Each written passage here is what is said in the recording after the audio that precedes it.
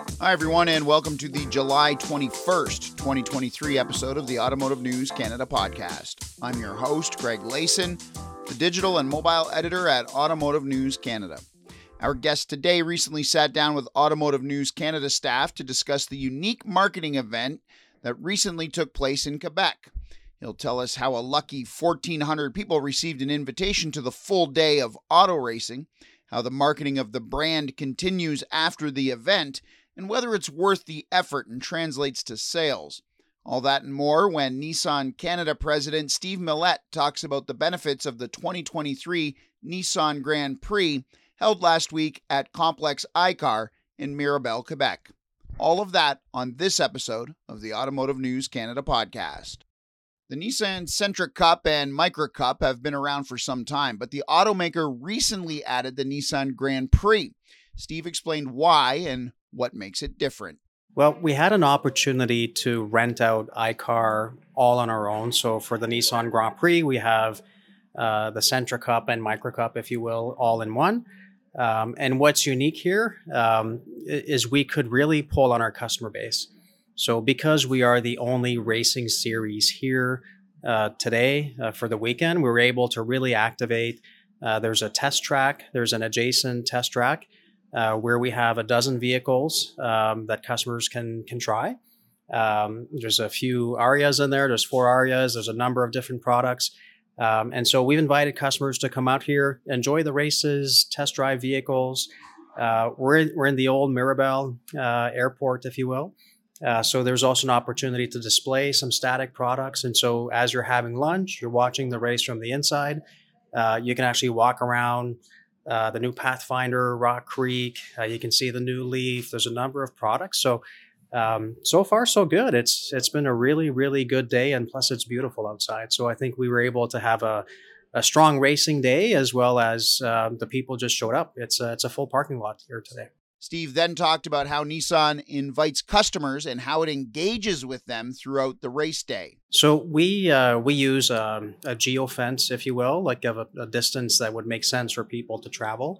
And so we had about 1,400 people that actually accepted the invitation, confirmed that they would show up here today. But beyond that, we also had social media presence within all of Quebec, inviting customers to come and join us here for a free day. Come and see the races. Like I said, come and test drive some great Nissan product. And so that's how it started with our own customer base. There were 1,400 people that confirmed. I don't know exactly how many people showed up, but the parking lot is full. What's great is that it gives us an opportunity really to exploit the racing side of why we're here in the first place. So for a lot of people, they've never been on a racetrack, let alone have a professional driver take them around with a Nissan Z, so a stock Z, but it's still a fast vehicle. It's got 400 horsepower. And so we had a contest and people won the opportunity to go on the track with a professional race car driver and go through some hot laps. And so I was able to do it myself after the first 4 customers, and we all came out of the vehicle with a smile because it's something we wouldn't normally do. We don't have the skills, nor the training, nor the experience. And so it just shows you how powerful these cars are and how fun it is to experience what our Sentra Cup and Micra Cup drivers experience every day. So that's a lot of fun. And even as I'm waiting in line for my turn, you get to talk to customers and they tell you about the order they placed in and how passionate they are. And another customer I talked to, he's on his second Leaf and explained to me why he moved to the 2023 Leaf. And so it allows us to connect with real customers and really understand why they love the brand and why they chose our brand. Steve then talked about how the marketing of Nissan continues well after the event ends. Well, I'd say that's what the Sentra Cup is, and it's what the Micra Cup was. It's not just about the racing itself on that specific day. The reasons why we got into it was really to focus on the quality, dependability, reliability of the vehicle. Essentially, the car you're racing is the car you're selling in the dealerships. So that was the basic premise. But it's also an opportunity for us to activate with our customers. So we use it from a CRM perspective, where we invite our customers We show them the power of the vehicle. We show them how quality it is, how well built the vehicle is. We also use it to conquest. So today it's not just Nissan customers here. There's customers of other brands who came to a free day of racing in Mirabel. So we use it that way, but we use it extensively on CRM. We use it on dealer engagement for the number of years of Micro Cup and Centra Cup.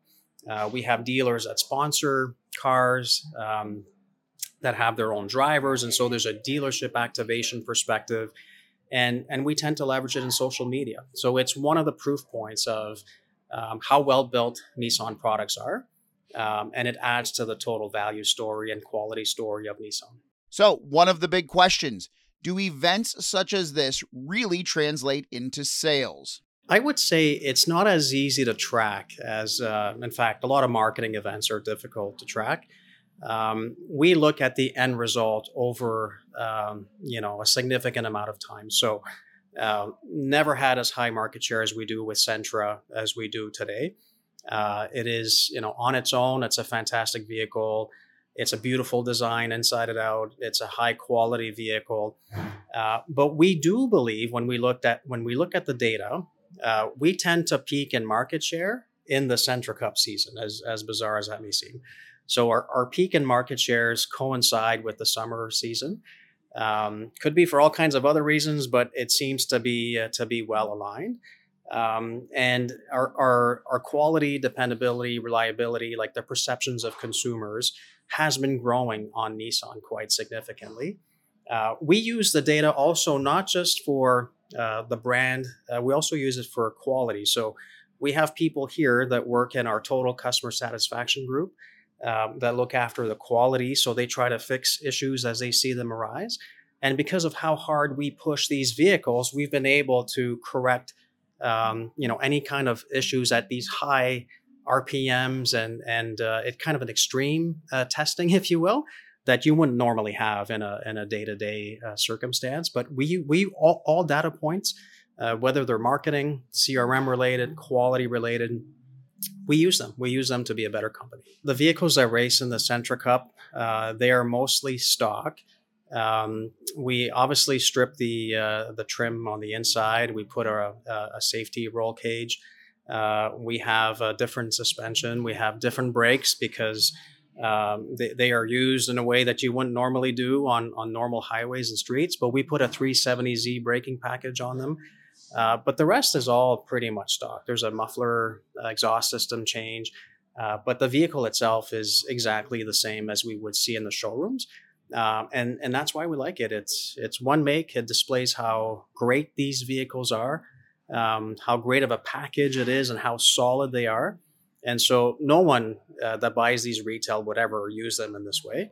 And so if we're able to test them and prove how quality they are, then it's all that much better for the retail consumer.